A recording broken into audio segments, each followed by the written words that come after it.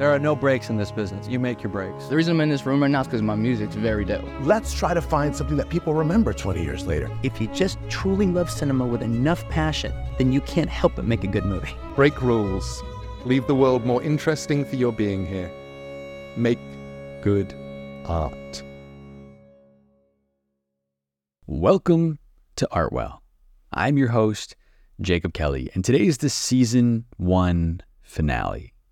And the idea for what this last episode of the season is going to look like has kind of shaped and molded over the course of creating this season of the show on Salvador Dali. Originally, what I was going to do is I was going to write a couple essays, which I have done. I've written those essays in there in this episode. But I was originally going to just share the essays as individual uploads over 2 weeks. And that was kind of going to mark the end of the season. But to me, that felt like it didn't necessarily have a sense of finality. That was just, there was just no real, again, like there's no other way to put that. Like it just didn't feel like there was a proper conclusion. And so I was like, well, then I should probably record like a recap or something at the end of the season to really just mark that season 1 is over. And I was like, well, I can just like talk for 10, 15 minutes about some of the learnings from doing this first season of the show, both from Dali, but also just from the process of actually making the show. I was like, well, that's kind of cool, but there's just, again, that doesn't feel as grand or as final as I want it to be. And I was like, well, what if I share in this final episode condensed versions of the interviews? Because what I do, for context for you, is on my YouTube channel, which you can subscribe to in the description, is I cut down the interviews. I don't share the full interviews anywhere but the podcast. And so on YouTube, I cut them down and I turn them essentially into video essays using the footage of my guest answers. And so I'll be talking and I'll be giving a level of context, and then it'll cut from me to the guests and the guests answer. And then they'll start riffing from the point I was making. And we kind of jockey back and forth. And I try to make it more of an experience for YouTube. So there's music, there's overlaid footage and B-roll and things like that, as opposed to just sharing a full hour, 90-minute interview. And so I was like, well, I could put the audio from that in here. And then I could kind of give you, if you haven't listened to all the interviews yet, you can kind of taste each of the interviews. If you have listened to the interviews, you get a little bit of a different experience. You get my context on the importance of certain elements of the interviews. I was like, that's kind of cool. So I like that idea of putting those in here. And then I was still thinking about these essays.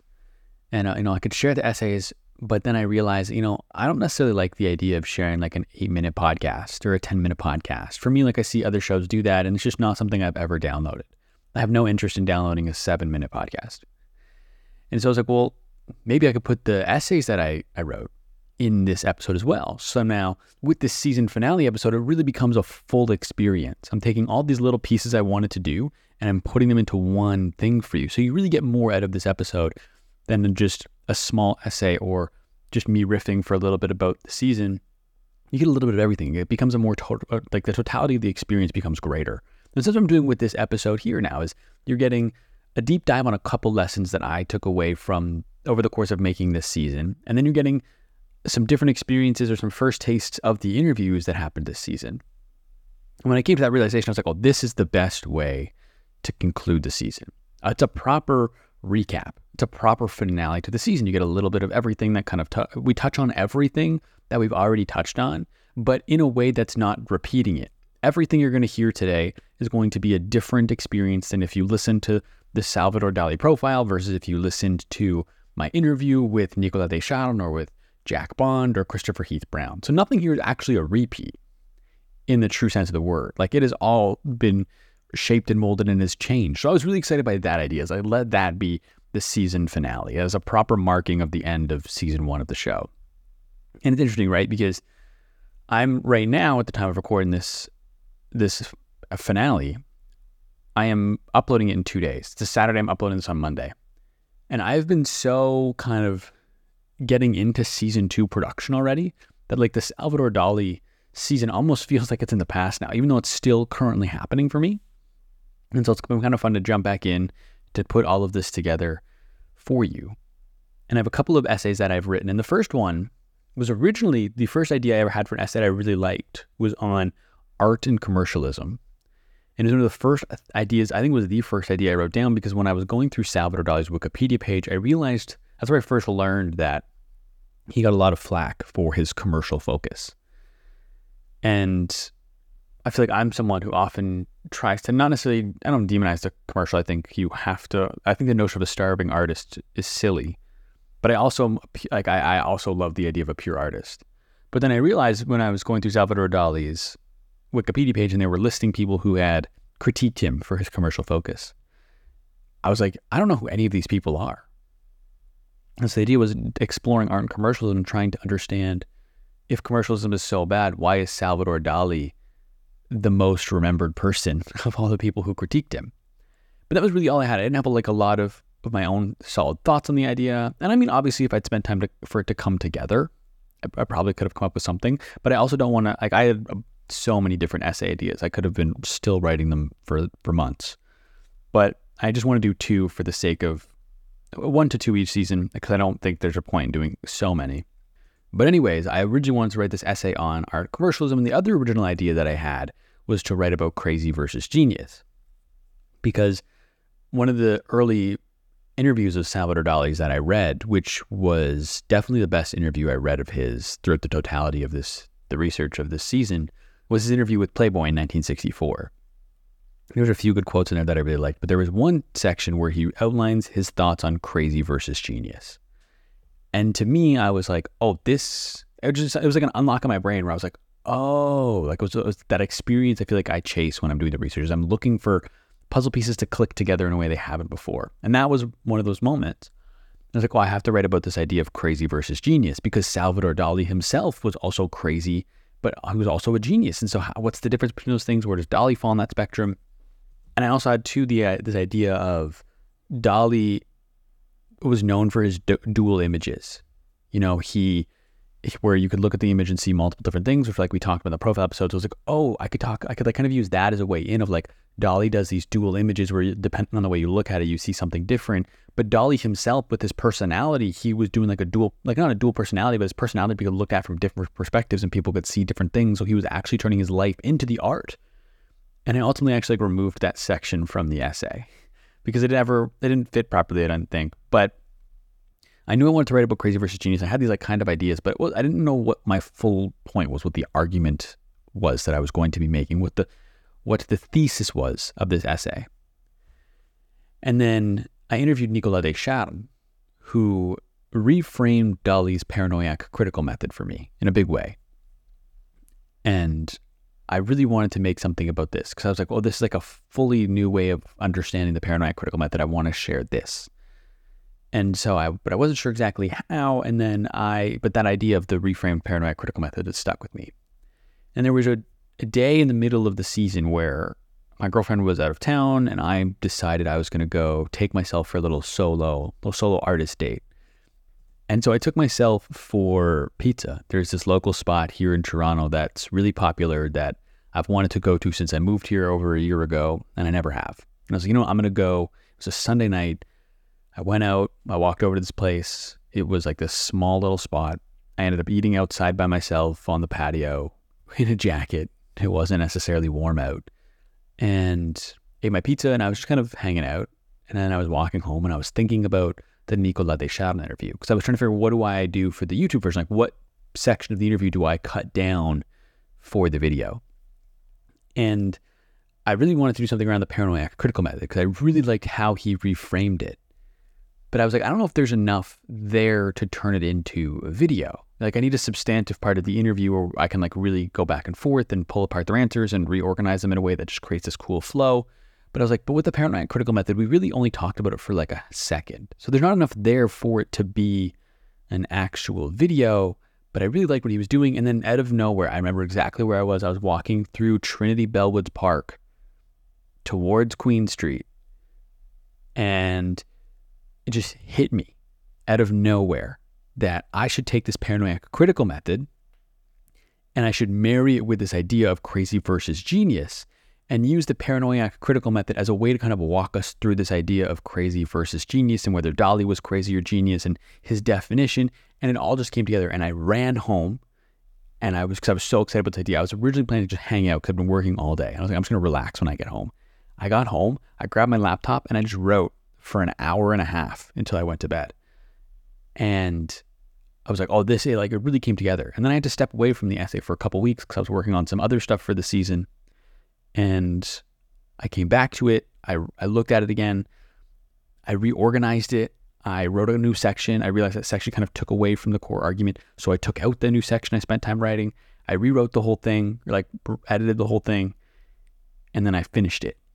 But it really just came like this bolt of lightning. Like I would say 70% of this essay was just written that night when it just hit me in the face of how to do this essay and what the argument was and how the paranoiac critical method and the reframing of the paranoiac critical method fits into this essay. So I was really glad that I was able to create something that explains this new interpretation of Dali's creative process while also arguing on the difference of crazy versus genius.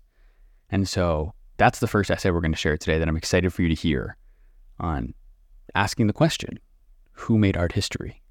Crazy people or geniuses?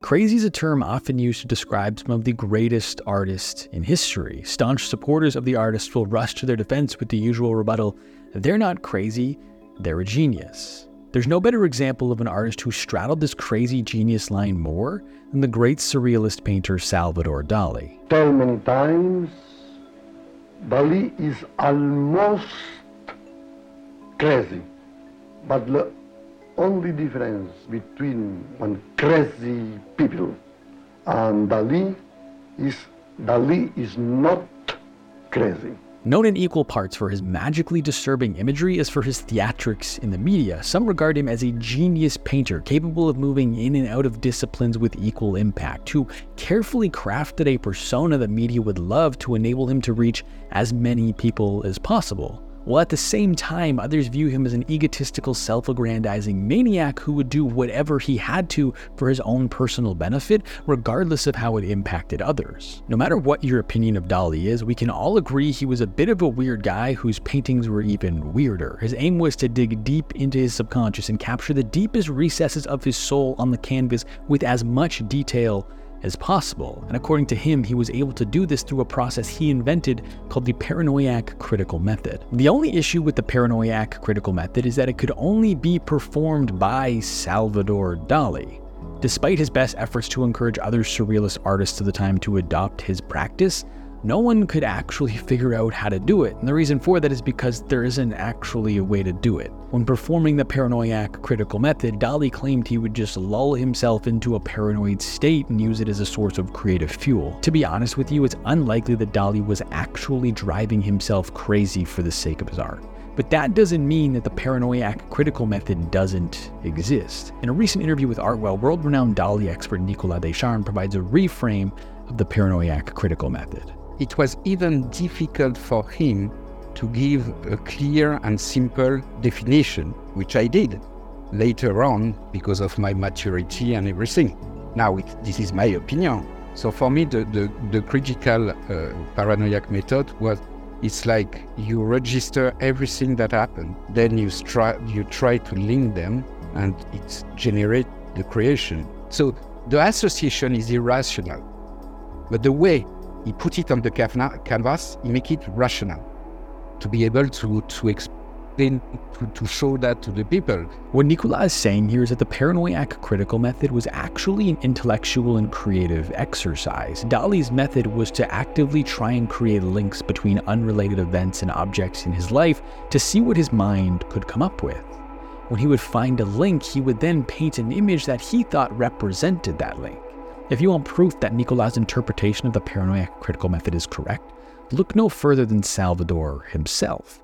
In the early 1930s, when he was inventing the method, Dali wrote this in a surrealist publication. I believe that the moment is at hand when by harnessing the paranoiac and active component of our thinking processes, it will be possible to systematize confusion and contribute to the total discrediting of the world of reality. To Dali, paranoid people see the world in a way no one else does because they unintentionally connect different events in their life and draw conclusions no one else will. But because there's no rational link between these disparate life events, it requires a certain type of creativity and the suspension or discrediting of reality to find a connection. Dali wanted to tap into this creativity that was only reserved for those who are crazy, and he did so through the paranoiac critical method. He wasn't actually entering a state of paranoia, he was just replicating a paranoid thought pattern by intentionally, or in other words, by using the active component of his thinking process to link unrelated events in his own life. In doing so, he would create a different reality for himself and see the world in his own unique way, which would lead to the creation of images unlike anyone else. In a 1964 interview, Dali explained how this thought process allows him to see the world differently, saying, "I'm not actually crazy. A psychiatrist in Paris worked for 7 years to determine whether Dali is crazy or not. After many conversations, he decided that Dali possesses one of the best organized brains he had ever encountered. He said that my brain contains the characteristics of paranoid delusion structure. But paranoid delusion, of course, is absolutely creative, the best kind of crazy. The whole difference between a crazy man and Dali is that Dali is not pathological.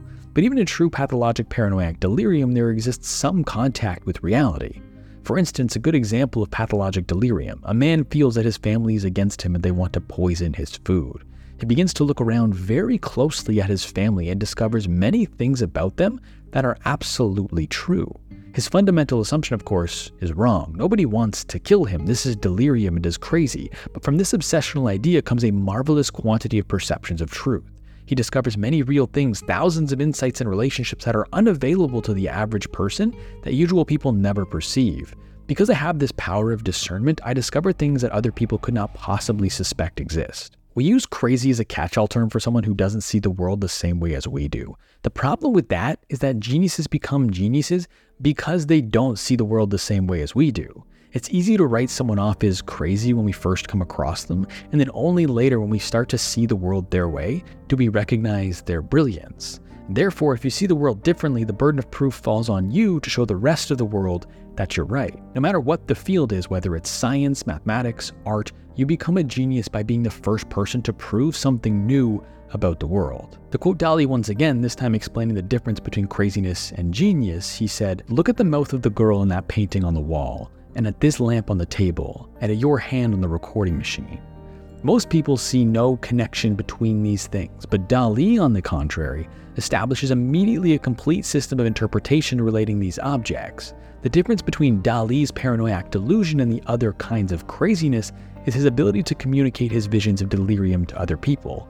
This is the ability to see clearly, which is the basis of every artist. The clearest such vision was that of Leonardo da Vinci, who could create, for example, an entire battle scene just by looking at random water spots on a damp wall, sometimes for an hour or more. This is the true paranoid phenomenon, because if you can see something in this way, it is possible for you to tell other people this is the nose of a man, for example, and they will see it exactly the same way as you. And the other kind of crazy, it is the contrary. You may have a vision or a dream, but after it passes, you cannot communicate it to other people because it is not systematic or organized. The most important thing in my life is the ability to organize systematically the most complex elements of my environment to create a cosmos. In simple terms, both crazy people and geniuses see the world differently, but it takes a genius to be able to explain how they see the world in such a way that it makes sense to others. The act of being able to distill how you see the world isn't important so people don't think you're crazy.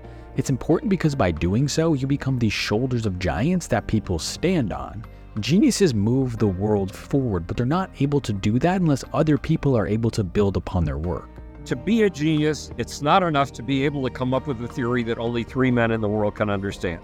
To be a genius, you have to be able to come up with that theory and then explain it so clearly that anyone with a high school education and a reasonable degree of intelligence can understand. Now, if someone is a genius and is able to move the world forward, that doesn't mean they're no longer crazy. When someone sees the world differently, it's never just in one way. They might create something that alters the course of humanity, but that doesn't mean they'll no longer do things you think are weird. Michelangelo didn't bathe. Einstein refused to wear socks. Beethoven poured water all over himself to stimulate creativity. Tesla did toe curls to boost his brain cells, and Dali believed he was the reincarnation of his dead brother. Just because you become a genius doesn't mean you stop being crazy. The truth is, asking whether or not someone is crazy or a genius is a trick question, because you're crazy until you're a genius, and then you're both. If you see things differently, everyone will call you crazy until you prove yourself right, at which point you become a genius. The tricky part isn't finding new ways to see the world, it's convincing the rest of the world to see things your way. Who made world history? Not the most reasonable people, the madmen did. I've been in love with that quote ever since I heard it. It's said by Max Ernst, who's a fellow surrealist of Salvador Dali's. And I first heard it when I was watching the Arena documentary about Salvador Dali, but the actual source of the quote is from a BBC interview with Max Ernst in the 1960s, I think 1961 Maybe I could be wrong about that. But I remember as soon as I heard it, I was like, that is great. And I knew I was going to find some way to get it into this season of the show. And it's just the perfect end note for the article or the essay on crazy versus genius. And truthfully, because I heard that quote before I wrote the essay, like it was something that was on my mind as I wrote the essay, that the point he's making there is very much in line with the point I'm making in the essay. And so I just absolutely, again, I loved that quote ever since I heard it. And that's, I guess, one thing I will say, the little bit of context you miss when not watching these on YouTube or reading the essays from the newsletter is you don't necessarily know who the quotes are attributable to. Because what I like to do when I'm writing an essay is find quotes from other people, other artists, or things like that, that add a level of context, another layer, or just kind of reiterate the point I'm making from various different sources.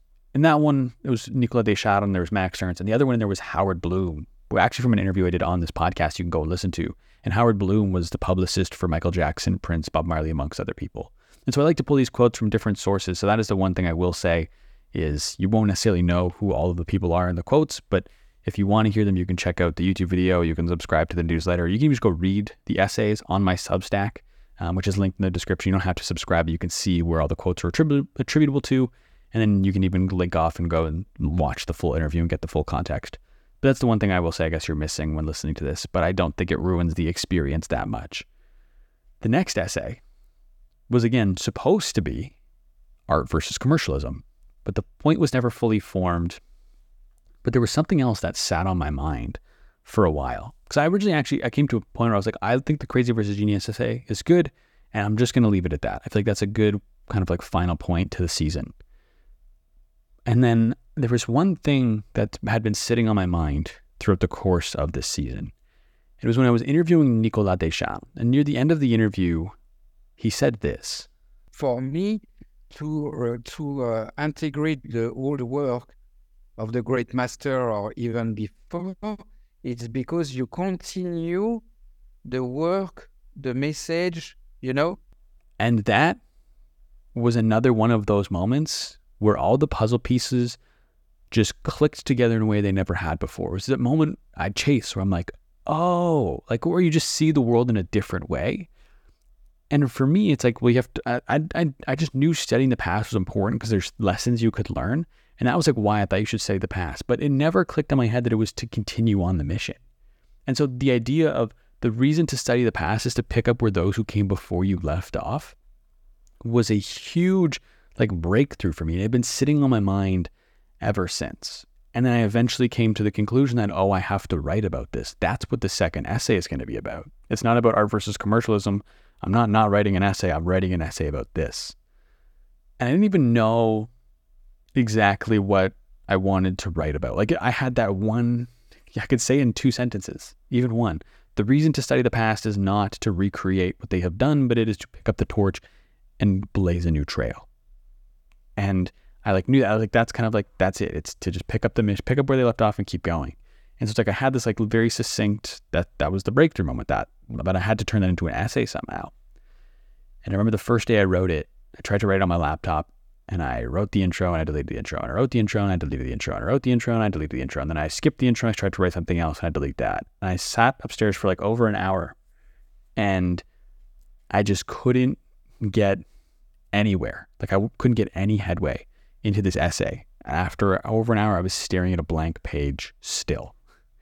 So I made the calls, I'm just going to go, I changed the location. I went somewhere else, not in my apartment, not in my house, I should say, somewhere else within my building that I could just hang out in. And I tried to write the essay on my phone to try and reduce friction, to make it feel like a bit more of a casual setting. And I wrote like 700 words on this idea.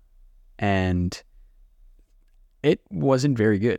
I was in that point where I hit that point where it's like in the process where I was like, this sucks. This is terrible. Why did I try that? Everything sucks. I was just like spiraling out of control with this essay on the reason you should study the past.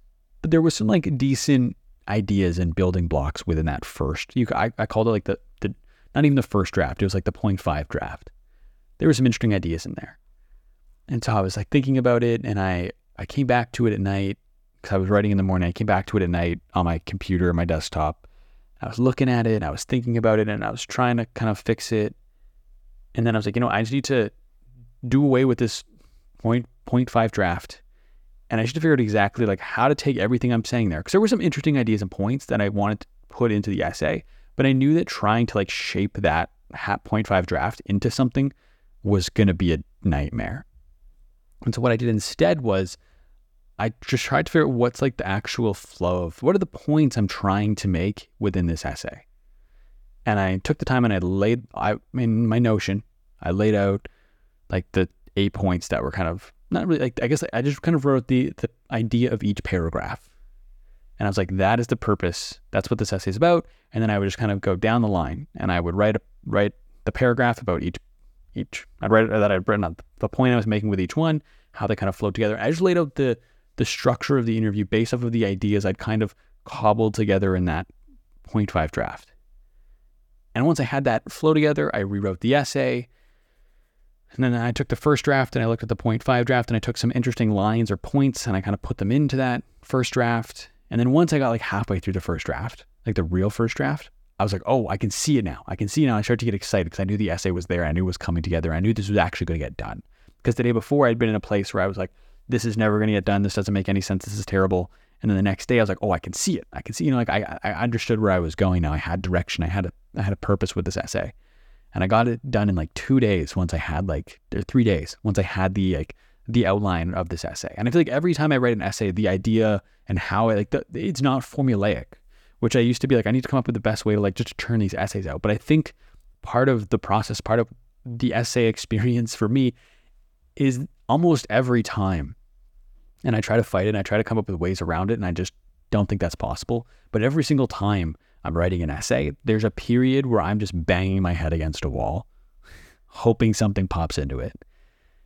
And it sucks. And every time I'm like, why do I do this? This is not fun. I'm like subjecting myself to this agonizing experience every single time. But then at some point it clicks. At some point I start to realize the direction. At some point it starts to come together and I get excited again.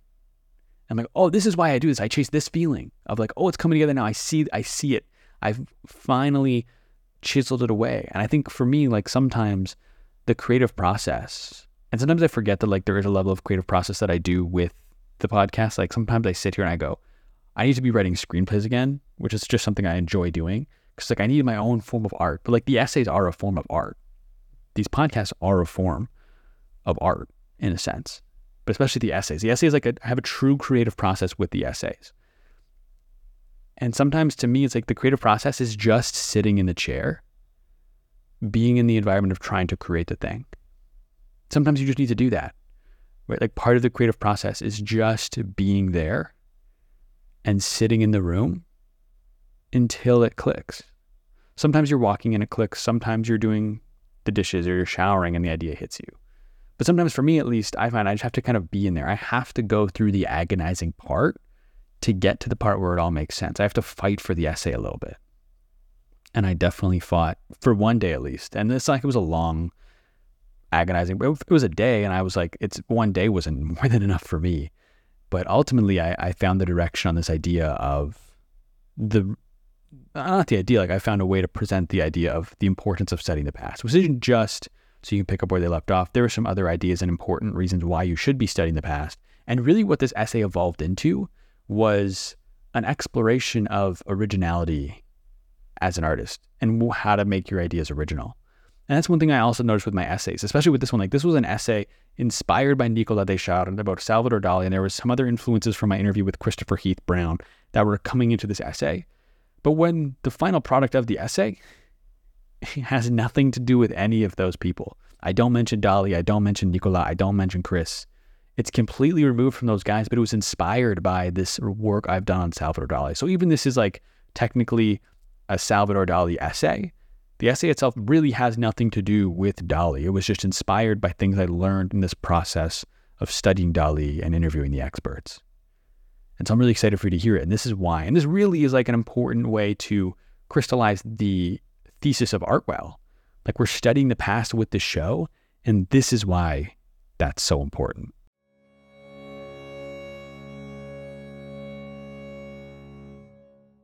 As an artist, your goal is to create something unique. With that aim, it might seem logical to discard the past, to remove all external sources and create something without influence. But as the saying goes, if you do not study the past, you are doomed to repeat it. Applied to art, if you don't know what's come before, odds are you'll end up making something we've already seen. So instead of trying to make something brand new, invert the problem and avoid recreating what you know has come before. If you can do that, odds are you'll end up making something we've never seen. The reason we see a lot of material we've seen before, kind of like cliche stuff, is because they're not aware of what's been done before. So part of your education as a writer is really to know what's been done before. So you really got to be very knowledgeable about, you have to be a geek about this, about knowing all the movies that have been done before and all the TV that's been done before and all the comic books that have been done before. So that you know when you create something, you try to avoid that and come up with something unique. Great art follows rules defined by great art of the past. No matter your medium, whether it be storytelling with the hero's journey, music with the rule of three, or design with the golden ratio, there are certain principles and structures you should adhere to. When you tell an artist that they have to follow rules, they have a tendency to writhe and scream like a vampire caught in the sunlight. But the truth is that constraints do not hamper creativity. They foster it, because great art also breaks the rules. You showcase your creativity not by creating without structure, but by doing something new within the confines of a familiar one. But the catch is you can't just break the rules at random. You have to do it with intent and purpose. In order to do that, you have to learn the rules so that you know when and why you're breaking them. When it's there, it clicks. It's like, to give you an example, because it sounds reductive, right? It sounds like, oh, well, every story can't be the same, because that would be a very violent reduction of what you see to be a very vibrant world. But to give you some context, like every person that you've ever met has a consistent structure of a face, 2 eyes, a nose, and a mouth. And that consistency in the structure is what allows for expression. You've met 10,000 people in your life. You don't walk up to the 10,000th person you've met and go, you know what, I'm getting really bored of this facial construction that you're using here. Like, you just don't do that. It's a prerequisite for communication and for value expression. Those people that understand that will be able to harness that structure to express something meaningful. And ultimately, you can look at The Matrix, Lord of the Rings, Shawshank Redemption, Die Hard, Jerry Maguire. It doesn't matter. They all follow that pattern, and when they follow, it just clicks and we resonate with it. The truth is, all the rules are is audience expectations. We've been telling stories for thousands of years, and over time, we've come to a societally accepted way for how those stories are told.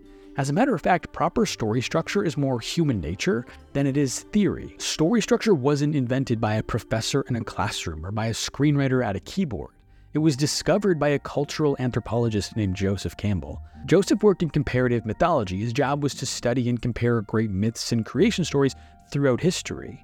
And over time, he started to notice that regardless of time, place, or culture, all of these myths followed a similar narrative structure, which he named the monomyth, which is better known today as the hero's journey or the story circle. What this pattern shows us is that as human beings, encoded into our subconscious is how a great story is told. Your audience might not be able to articulate the monomyth, but they'll feel on a subconscious level when something deviates from the structure they're used to. Keep in mind, next time you want to break that structure, you're moving away from a storytelling method that has been accepted for millennia. Following this structure will not box you in creatively. There are infinite permutations for how it can manifest. Your job as an artist is not to find a way to create a new hero's journey. It's to take the existing hero's journey and use it in a way nobody has ever seen before. The key is to give the audience something new in a context they're familiar with. The thing with people is that deep down, they inherently hate change. They want something new, but not so new that it makes them uncomfortable.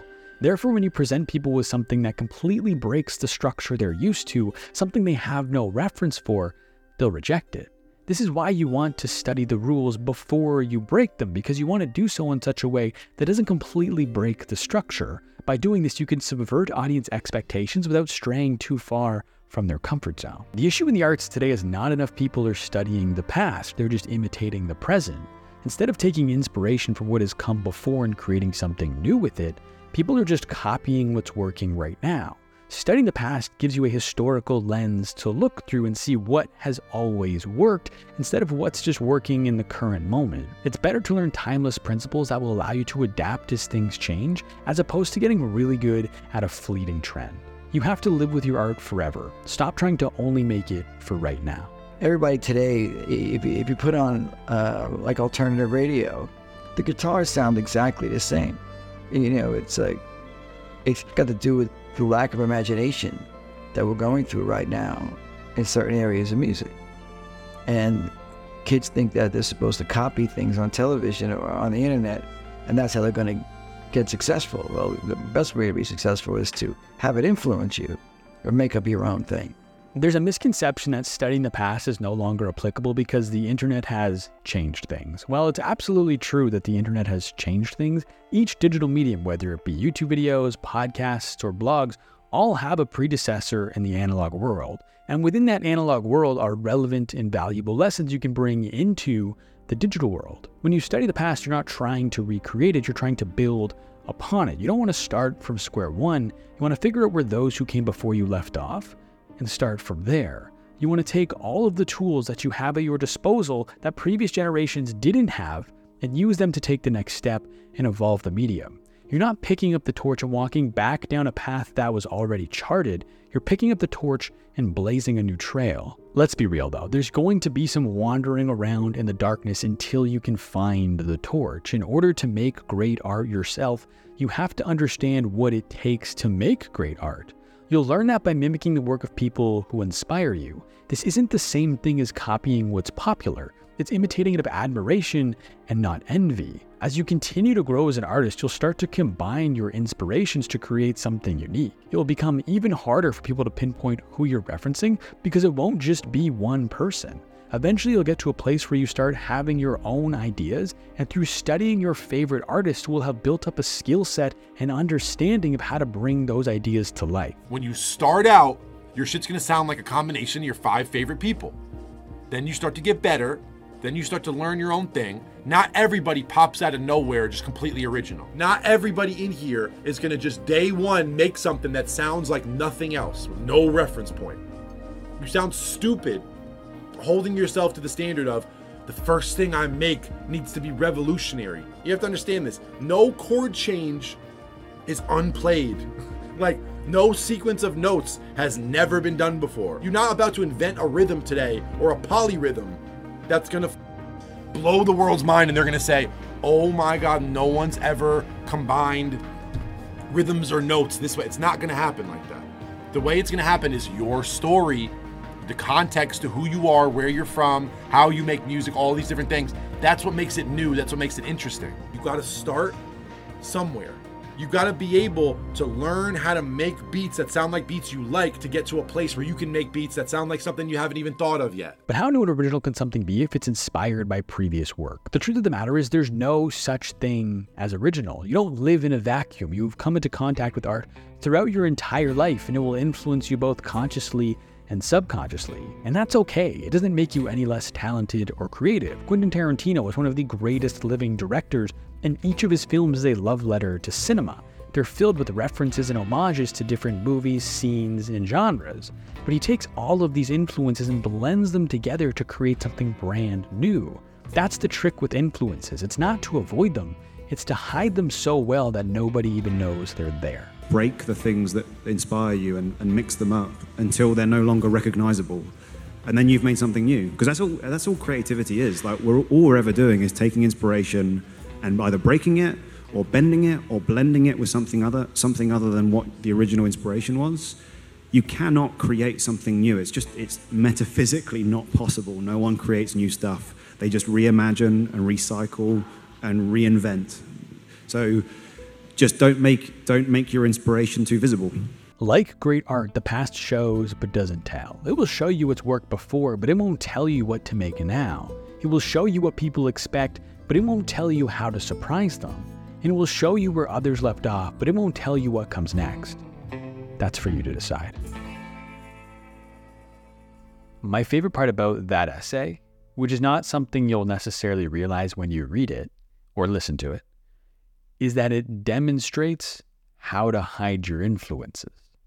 Like I mentioned right before I played that essay was inspired by Nicolas Deschamps, Salvador Dali, and Christopher Heath Brown. When you listened to that, you didn't probably pick up on that. You didn't see anywhere in that essay where Nicolas had influence, where Dali had influence, or where Christopher Heath Brown had influence. And that's the trick, is I was able to hide my influences. I was able to bend and break and blend it all to the point where you couldn't even tell that those were the influences of that essay. And that's my favorite part. And that's not necessarily something that most people will pick up on when reading that. But sometimes that's the point, is you want to leave those things there to be discovered. And I guess in that case, it's probably something you never will discover unless you're listening to this podcast right now. So I guess that could be our own little secret, a little revelation or a little revealing of the deeper purpose of that essay, was to also hide my references so well. And I debated at one point writing that in there, of being like, case in point, like that, like how to hide your influences. But I felt like that took away from it, and that kind of almost like showed the magic trick, how to do the magic trick a little bit too much, and would like lose some of the impact of the essay. So I ended up not including that piece here, but I wanted to include it here and share that with you. And that's just my favorite part, is the fact that in this essay, where a core thing is that you should hide your influences, I hid my influences in the essay. It's just one of those deeper meaning, deeper purpose things of essays that, again, most people will not get, obviously, which is kind of the intent. But I wanted to share that here with you. And another thing too, when I look back on the totality of this season, and especially those two essays, is like, I don't think I realized in the moment the impact Nicolas Deschamps had on me when we wrapped that interview. You know, like those two essays were heavily inspired by him. They're things I took away from interviewing him. And so I want to give a bit of appreciation and gratitude to Nicolas for coming on the podcast. He's the first person who agreed to come on Artwell after the rebrand. The show was originally called the Jacob Kelly Interview Series for like 5 episodes until I decided to commit to Artwell. But Nicolas was the first person who agreed to come on this season on Salvador Dali. He was the first interview we did for the season on Salvador Dali. And my main takeaway when I originally wrapped up recording with him was just the fact that we covered new ground. Like, we didn't go over everything that I'd talked about already in the Dali profile episode. So it's a really good, like, the interview overall, I was really happy with it. I was happy with the direction we took, but I don't think I'd realized in the moment, like, these, especially like this idea on, I mean, I remember in the moment, like, oh, that's a good way of looking at the paranoid critical method, or, oh, that's why you're supposed to study the past. But those two ideas, I wasn't necessarily, I don't think I realized how long they'd stuck with me and the impact that they'd had. And so again, I want to give a special shout out and thank you to Nicolas Deschamps for coming on the podcast, because really when we wrapped, like, the biggest thing for me when we finished recording was like this reinterpretation of Dali's career and why Dali focused on these spiritual paintings and Dali's attempts to create a second renaissance.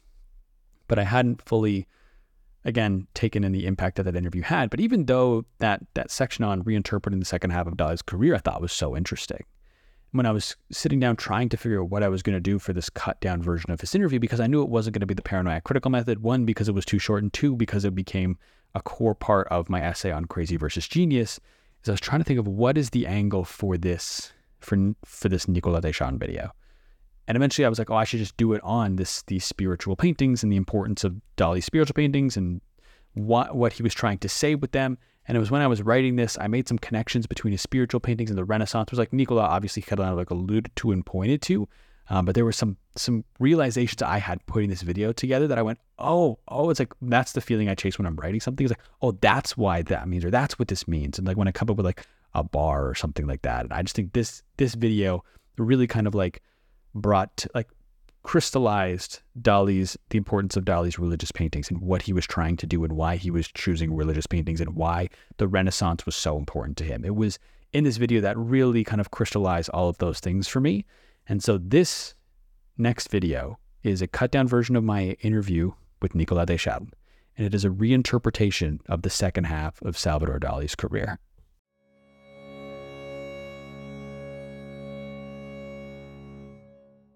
This is Nicolas Deschamps. His father was one of Salvador Dali's closest friends from the 1950s until his passing in 1989.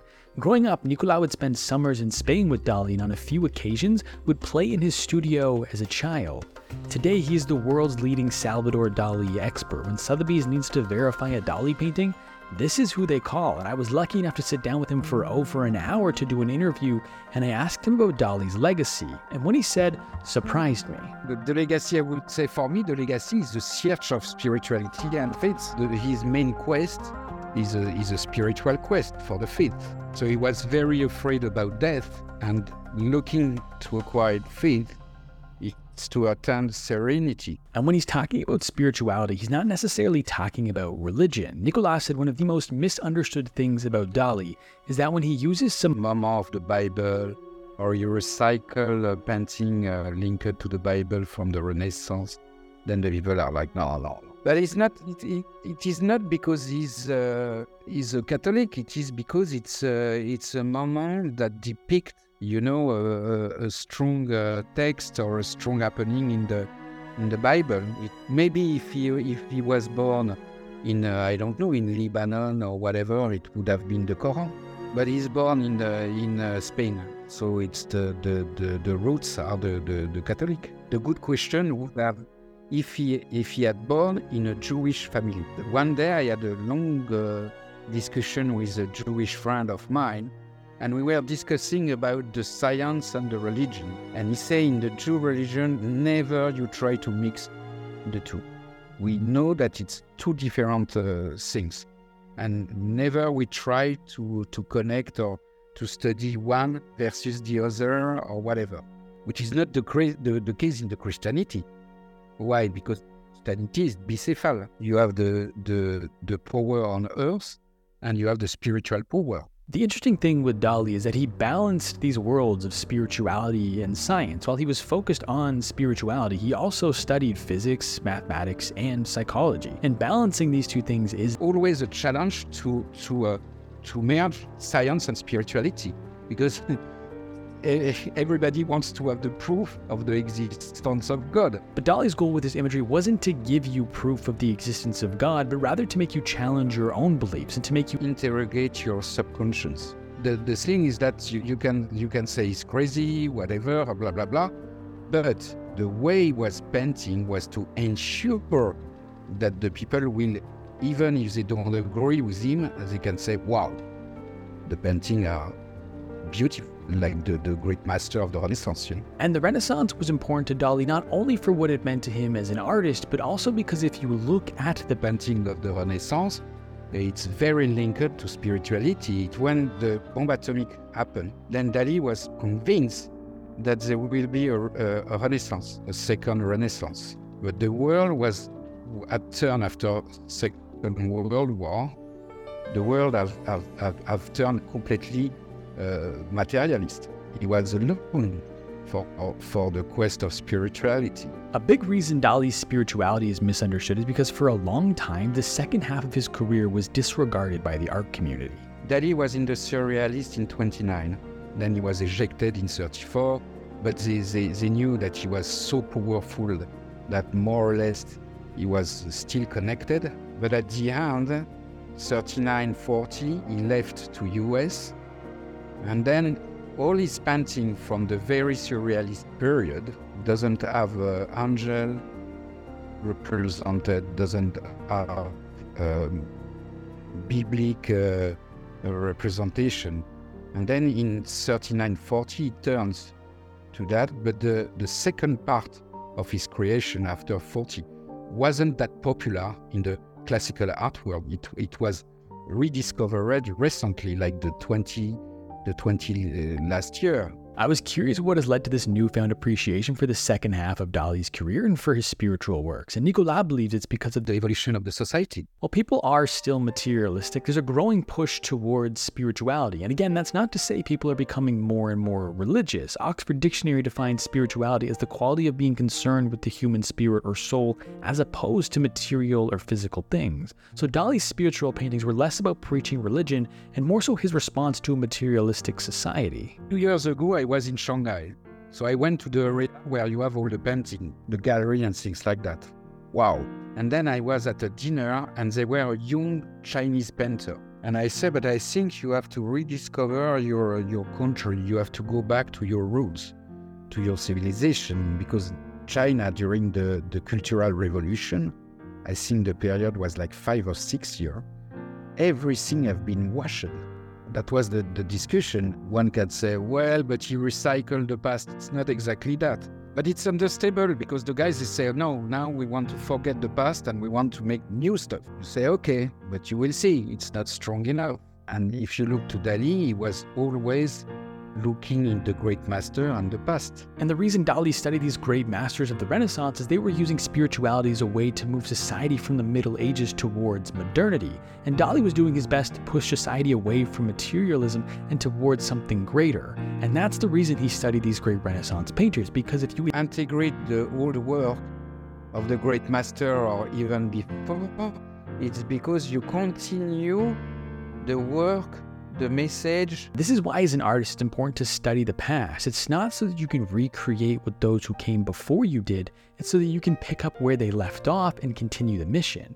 This doesn't mean you take the same path. It means you pick up where they left off and blaze a new trail. This doesn't mean you're going to complete the mission. In Dali's case, I think in the 70s, he gave up.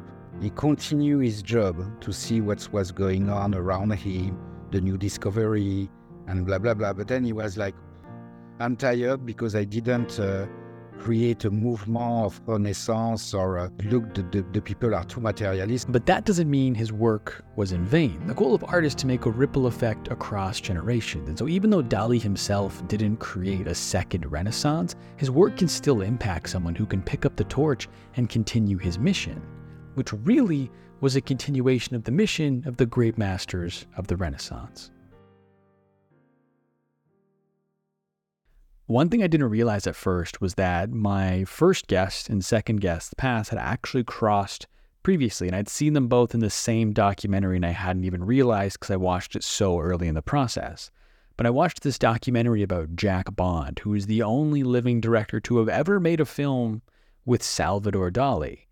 And they made a documentary with him back in 2010 about Dali's impact on him and the making of Dali in New York, and they did it with him going to Sweden for this exhibition on Dali. And there's a point in that documentary where he's having kind of like a roundtable conversation with a few Dali experts, and one of them is Nicolas. And it wasn't until I booked Jack Bond for the podcast that I rewatched that documentary and realized that him and Nicolas were in it together, and I thought that was a fun connection point between guests on the podcast. And Christopher Heath Brown, the third guest on the show, also knows Nicolas. So all of our guests are connected in some way, shape, or form. But Jack Bond, I was so excited to get Jack on the podcast. You know, he's the first director I've ever interviewed. And he's 86 years of age. And so I appreciate the fact that he took the time to do so. And I also appreciate, want to give one final shout out. I've given her a couple of shout outs over the course of the season, but to Mary Rose from Sunrise Pictures, who helped coordinate this interview with Jack. We went back and forth on Twitter and then over email to finally make this episode happen. So I thank her again for that. But Jack's just the greatest. You know, I think I left this in at the end of the interview where he invites me to his place to have wine together next time I'm in London, which if that does happen, if I am in London, I will take him up on that offer.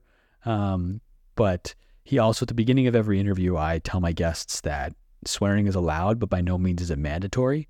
And I think Jack said something along the lines of like, well, that's good to fucking know. And so he was just great. We got some good stories in there. He's just a fascinating guy with so many stories to tell. And obviously, like, not every single detail is super fresh. He's 86 years of age after all. But we still got some really cool stories out of him. And those were kind of what I decided to focus on for this cut down version of his interview. Is yes, the reason I had him on this podcast was because he's the only director to have made a film with Salvador Dali. And I try to like figure like how to explain this properly. Because it's like Dali made Un Chien Andalou with Louis Buñuel. So it's like, how is Jack the only director to have made a film with Dali? And how, like, the distinction I look at is like Dali made Un Chien Andalou. Dali didn't make Dali in New York. Dali was in Dali in New York. And so that's the distinction. Is Jack's the only living director to have gotten Salvador Dali in a film that Dali himself wasn't making. And so that was the reason I had Jack on the podcast. And he's I was going to say the only guest, but he's not. 2 of the 3 guests this season actually met Dali, which is quite cool when you think about it, because those people are becoming fewer and fewer. And so Jack knew Dali. He had some fun Dali stories, which we incorporated a little bit into the later part of this video, as you're going to hear. But the main focus I want to talk about was the angle that I liked the best was Jack being the world's most irresponsible director for a couple interesting situations he found himself in the filming of the movie. Actually, I think he was filming it. I think it was being directed by Jane Arden. He was producing it. But on the creation of the film The Other Side of Underneath, Jack found himself in some interesting situations that I'm not going to spoil for you here. I'm just going to let Jack tell you himself.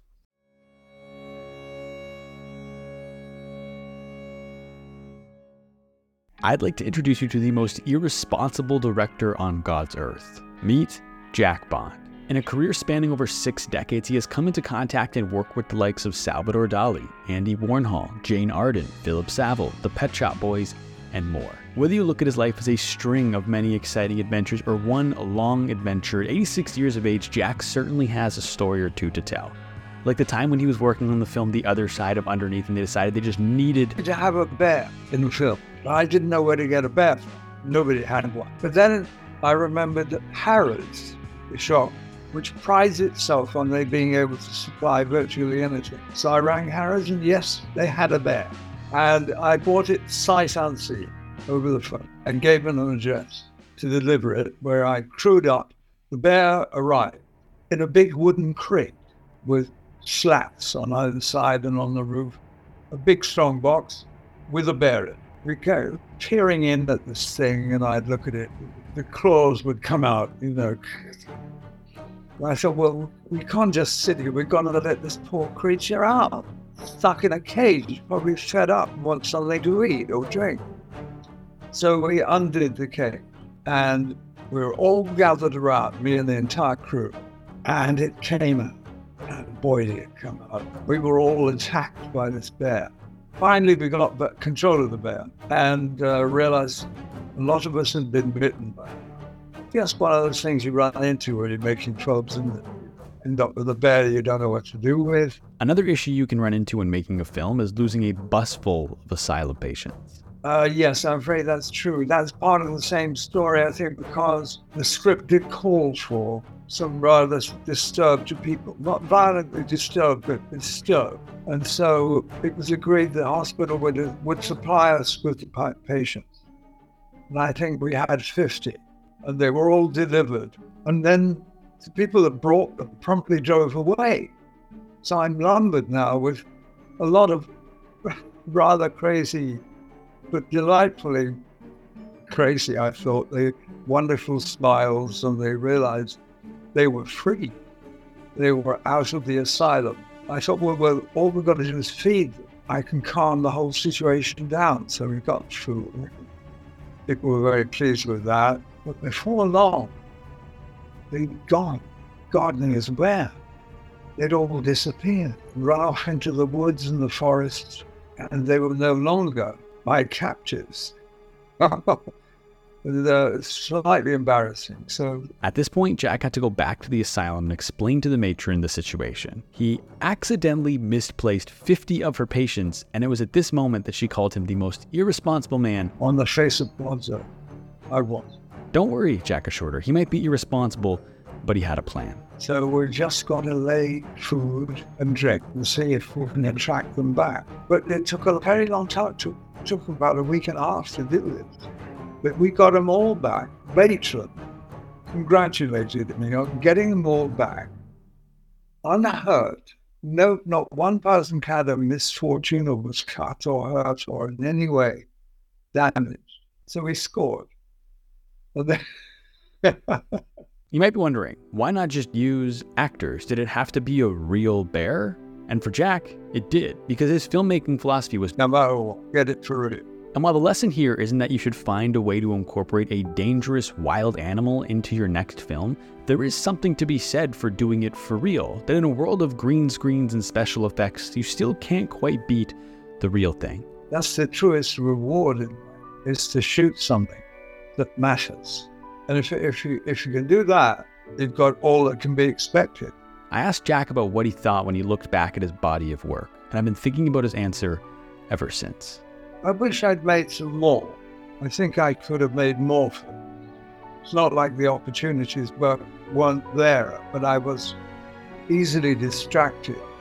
For example, as soon as I got quite a lot of money, I bought a big boat and went off on that. I was fascinated by very, very fast motorcycles and cars. My takeaway from that is that despite getting the money, fame, success, and all the things that come with it, All Jack wants now is to make another movie, to take another swing.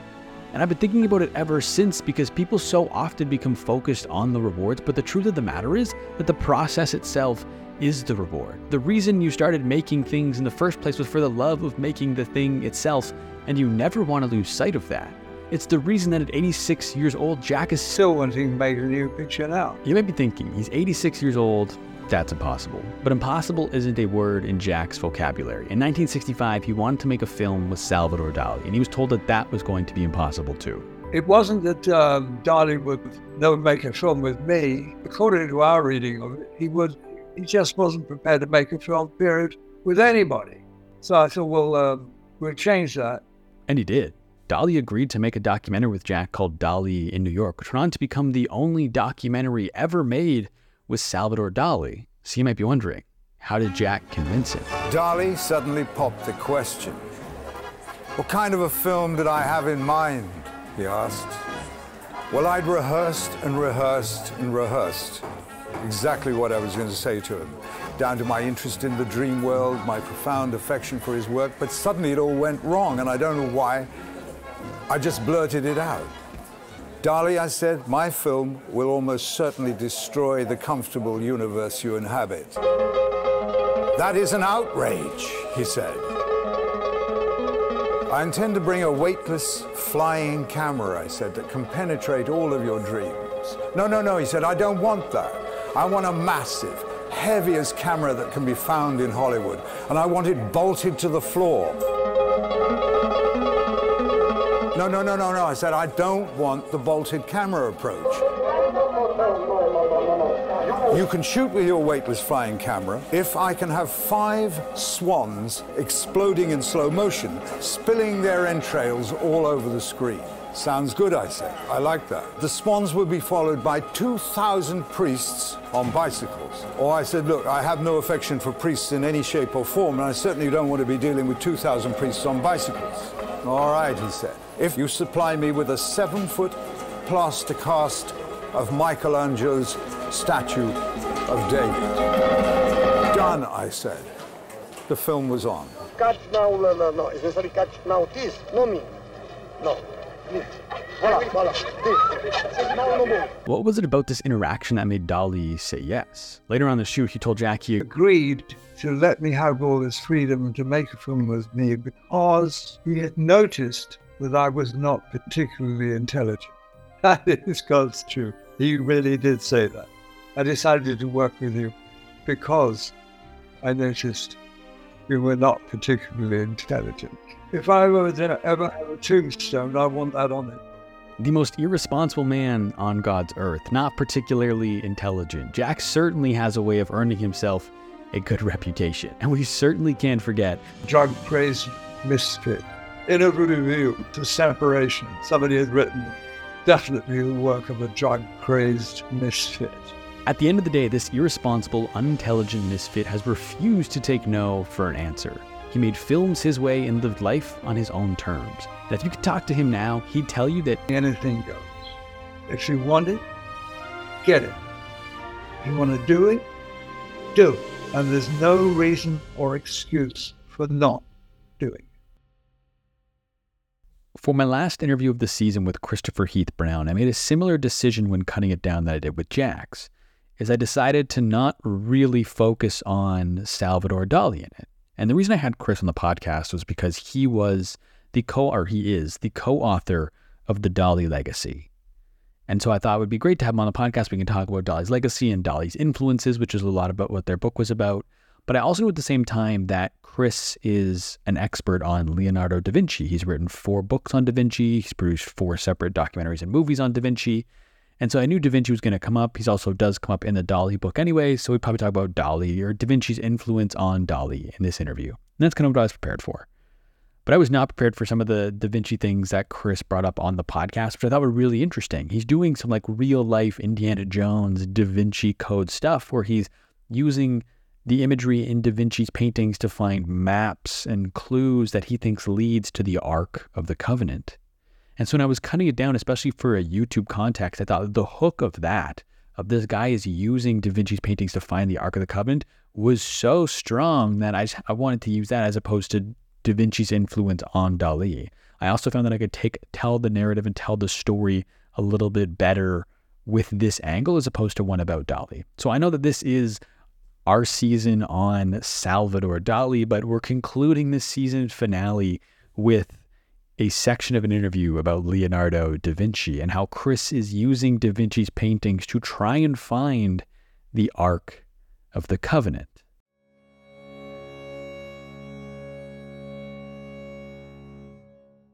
Leonardo da Vinci has painted some of the most amazing pictures ever, but did you know that if he painted something, he only painted what he actually physically saw?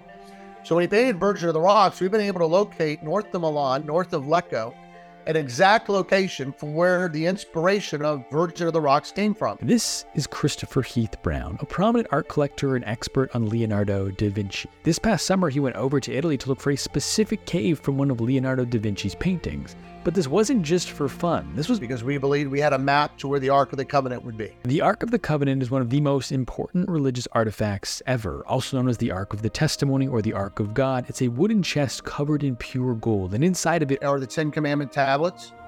It is a jar of manna, which is bread that fell from the sky, and is Moses' staff. It's called Aaron's rod. It's also God's holy throne on the earth. People have been searching for the Ark of the Covenant for centuries, but as far as we know, it hasn't been seen since 500 years before Christ. And Chris thinks he may have found its resting place in a cave in the mountains north of Milan. And he doesn't just think the Ark of the Covenant is there for no reason. We have reasons to know that Da Vinci hid these things in his work. What kinds of things did Da Vinci hide in his work? Before we get to that, let's talk about how Chris got into this in the first place. Dan Brown did the same thing with the Da Vinci Code. Even though he said this is fiction, he wanted us to look at art deeper.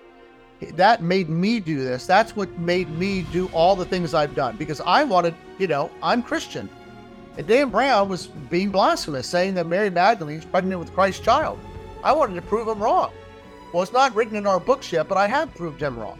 And again, he didn't have to be right because he wrote fiction, right?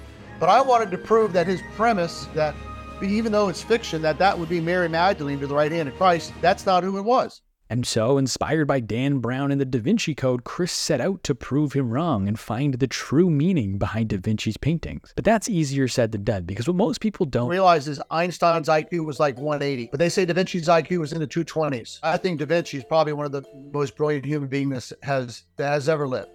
I mean, he actually designed lots of research, lots of things like flying machines, tanks. They built his machines. And what's really cool is like his tank, they built it and it wouldn't even work. And it's because he put 3 errors in it that only he knew, because he was afraid if somebody stole it, they would build it and then use it against them. When you think of something, you got to think, well, how did Da Vinci think about this? So you got to think about it in 3 or 4 ways. You just can't think of it the right way because he wrote backwards. He did things to kind of protect his work, right? Is the work supposed to be this way or is it in mirror? So you always got to be thinking that too, right? So you got to be always thinking like in different ways in order to be like Da Vinci. But being a 220 IQ, he could just rotate and see things that you and I can't even imagine. I mean, a guy of an IQ of 220, I mean, it's not like just getting 2 people with 180 IQ and it's the same. It's like an astronomical human being that's able to use your brain in a way we've never done it. Well, in the process of analyzing these images, Chris started finding clues by manipulating Da Vinci's images using geometry, whether that be by mirroring them, layering them on top of one another, or squeezing all the imagery together into a tighter frame. And it was in doing so that he discovered a bigger story is being told. If you take the Last Supper, it was stretched out, and if you pull it all in and you consolidate it, that leaning Virgin Mary and John, if you squeeze it in, is now on the left shoulder of Christ. And now you got Judas with his hand like this and over Christ's throat, right?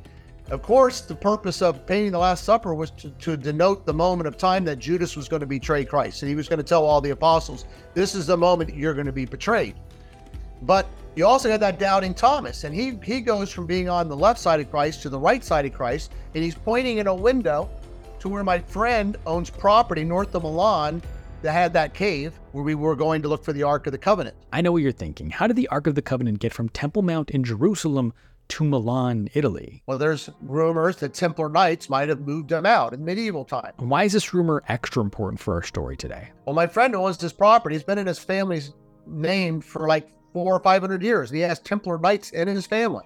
He's got Templar seals, and he's got all these things. His father passed away when he was 8 years old, and he had a heart attack about 20 feet from this cave. Well, do you know what happens if you touch the Ark of the Covenant? You die. It's in the Bible. One person touched it when he thought it was going to tip over, and he passed away. And he died from a heart attack. So there are just so many coincidental things that just, so it just makes you really think, hey, do we really have something there? On top of that, we know Da Vinci was on the property because of his notebooks. He wrote about things he saw, the things we saw on his property. So I've been able to identify things in the paintings that make us believe that possibly the Ark of the Covenant could be on this property. And so this past summer, Chris ventured out to these mountains north of Milan and found the cave he was looking for. And did he find the Ark of the Covenant?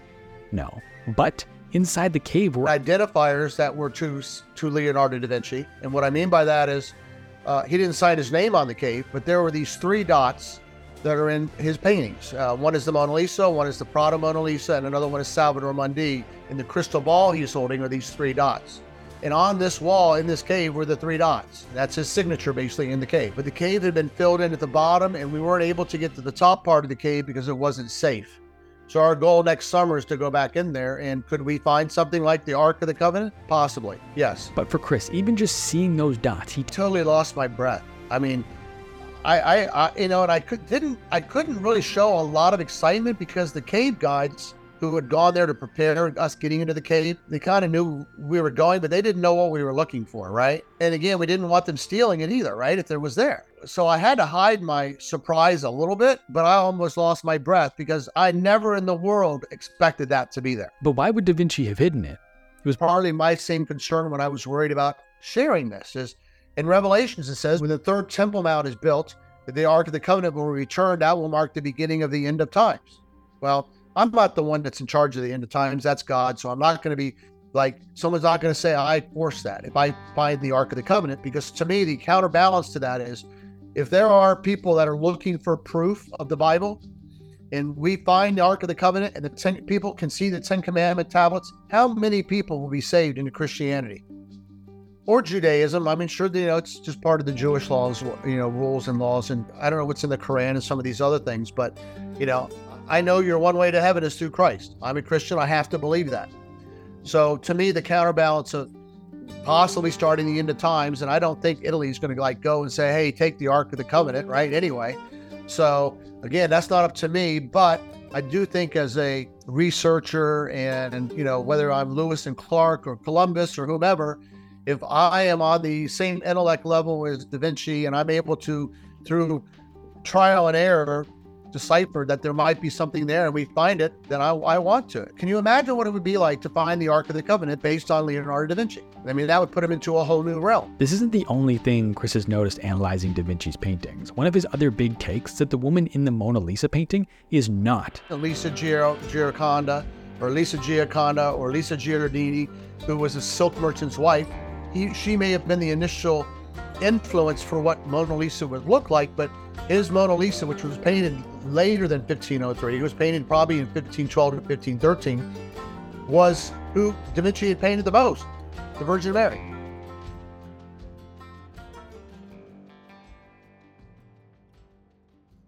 And if you want to hear that, you're going to have to go and download the full interview with Chris. But this officially concludes the first season of Artwell. This season has been months in the process. Truthfully, it actually started back in August, before Artwell even existed, because for just around a year now, I've been studying these great artists, but just taking what I learned and writing 1 or 2 essays, and that was it. So I was doing all the work I was doing for the podcast anyways, but I just wasn't doing the podcast piece of it. And so I'd actually been studying Dali since August because there was a Salvador Dali exhibit here in Toronto, and I wanted to go into it with the context of who Dali was and of his paintings. And eventually, in that period of time, I got a phone call from my friend Kay Ward, and she was like, yo, you have to do this type of podcast. I want to hear you do this type of podcast. And ultimately, if you listen to the Introducing Artwell episode, I was hesitant to the idea at first, but eventually I came around and Artwell was kind of born, I want to say around October. So it's been just over 2 months since committing to Artwell, working on this season of the show, but it's been 3-4 months now, 4 months really, that I've been living with Salvador Dali doing all this work. So there's been a lot of work that has gone into this season, and I had this post-season checklist of things to do between season 1 and 2, which now is kind of a joke considering I'm into the pre-production on season 2, very close to starting the production on it. I'm already doing a lot of research for season 3. So there isn't even really going to be a post-season that happens. But on this post-season checklist that I have, there's a few things. Like one of them was like book a massage as like a gift to myself. Another one was just kind of like sit and think about ways to improve the show. I also want to print off, I made a few posters to promote this season on Twitter, and I want to print off one of them and frame it as like another gift to myself for completing the season. But one of the things I had on this was to just take a moment and appreciate all the work that went into making this. I do this show by myself. I do all the research, all the pre-production, the production, the editing, promotion. I do the whole thing. And so there's a lot of work that goes into this because obviously it's the podcasts and everything you've listened to on this season. And there's also the YouTube videos. This season of the show, there was 5 separate YouTube videos that had to be filmed, scripted, edited, designed the thumbnails, come up with the titles. On top of that, then there's the essay component where I actually have to physically write the essays. I have to go through, I do the transcript for every single podcast so I can take a section that goes on the newsletters. Like the volume of work that actually went into this over the last 2 months was pretty intense. And I'm very often, as is evident with the fact that I'm already working on season 2 and season 3, that like I'm not very good at taking those moments. I'm very much the kind of person who struggles when not working and not being busy. And so I have a tendency to just fill my time with tasks, and I can be very task oriented, get this done and then get this done and this and this and this. And so I literally put into my task list to like stop doing things to appreciate just everything that went into season 1. And I'm kind of trying to do that now, but I will take actual time to do that. But now just reflecting on everything that's gone into this, now that we're doing this season finale, this recap episode, I also wanted to take a moment to thank you for listening to this in whatever capacity that was, whether you were someone who listened to every single episode, if this is your first episode, if you've only listened to a couple, whatever your interaction with this season of Arwell is, thank you. Because like I just outlined, there's a lot of work that goes into doing this. And obviously the show didn't like come out the gate with a bang and like rise up the charts or anything, but I still just appreciate the fact that even the handful of people that did listened. You know, I've gotten some decent anecdotal feedback, so I do believe in this show. I do believe in what we're building here. You know, I've come to the conclusion that the life mission is to inspire people to do art well. And that's part of the reason where the name of the show came from. And so this is a lifelong mission. And whether the podcast is a lifelong podcast or whatever it might be, the mission will stay the same. The tactics might change, but that's the mission. And this is the first iteration, the first tactic, the first step on this mission of inspiring people to do art well. And so the fact that you're here and you're supporting the show so early genuinely means the world to me. So I just wanted to say thank you so much for being here, for tuning in, for those who have messaged me with some anecdotal feedback on their thoughts, on what they really liked, what they didn't like. Thank you, because it's going to help me make the show better in the areas that people didn't like. It's going to help me double down in the areas of the show people did like. And if you have feedback and you haven't shared it with me and you want to, please, you are more than welcome to message me. I'd love to hear what you thought about this season of the show. But for those, if you're still listening at this point, I feel like I can probably reveal who season 2 is going to be. If you're close with me, you know who that is already. But if you don't, if you haven't spoken to me about this yet, happy to announce that the second season of the show is going to be on the director, James Cameron. As mentioned, I'm already heads down working on this season. The research is pretty much done. I'm going to start the profile episode. I've already got interviews scheduled. The essays are written and done. So this season is well underway and it's coming. I'm hoping, I'm aiming, honestly, but depending on when I can get the last couple interviews scheduled, probably going to be beginning of February launch. I don't think we're going to get anything up in January in terms of season 2. I might try to schedule like a fun interview in between season 1 and 2, just as like a piece of content, something that you can hear from me in the ensuing 2 months almost between seasons. I'm hoping in the future that the gap between seasons isn't quite that long. I'm just learning things when it comes to scheduling different talent and stuff like that to be on the podcast. So there's going to be a bit of a break here between seasons 1 and 2. But I'm very excited for the James Cameron season. We've got some pretty exciting guests coming on that I'm excited to share with you. I'm not going to share anything right now because nothing's recorded. Not everything's officially booked yet. But we're having some pretty interesting conversations about getting some pretty interesting people on the show. So if you haven't already, make sure you subscribe to Artwell to stay tuned for season 2 on James Cameron. If you want even more from me, you can check out the YouTube channel, which is essentially, if you've listened this far, it is everything you just heard in video format. If you want to check out the newsletter, that's also linked down there. You'll get the written versions of the essays, which for me, sometimes I do process information better when I'm reading, I feel like. So if you're someone like that, you can check out the newsletter as well. But most importantly, if you enjoyed this, just make sure you subscribe. And one last favor I'm going to ask you is just send this podcast to one person who you think would enjoy it. Because that to me is really how I want to grow the show. I don't want to grow the show by posting like a flashy clip on TikTok that goes super viral and get a bunch of people who kind of care and are kind of interested. I want to build a group of people that listen to this show who love it so much that they want to tell their friends who they think would love it too. And so if you could just send the show to one person who you think would like it, that would mean the world to me. But at the end of the day, I just appreciate you regardless for tuning in. So thank you for listening. This has been Artwell, Season 1. And now, go do your thing. Whatever it is, do it well.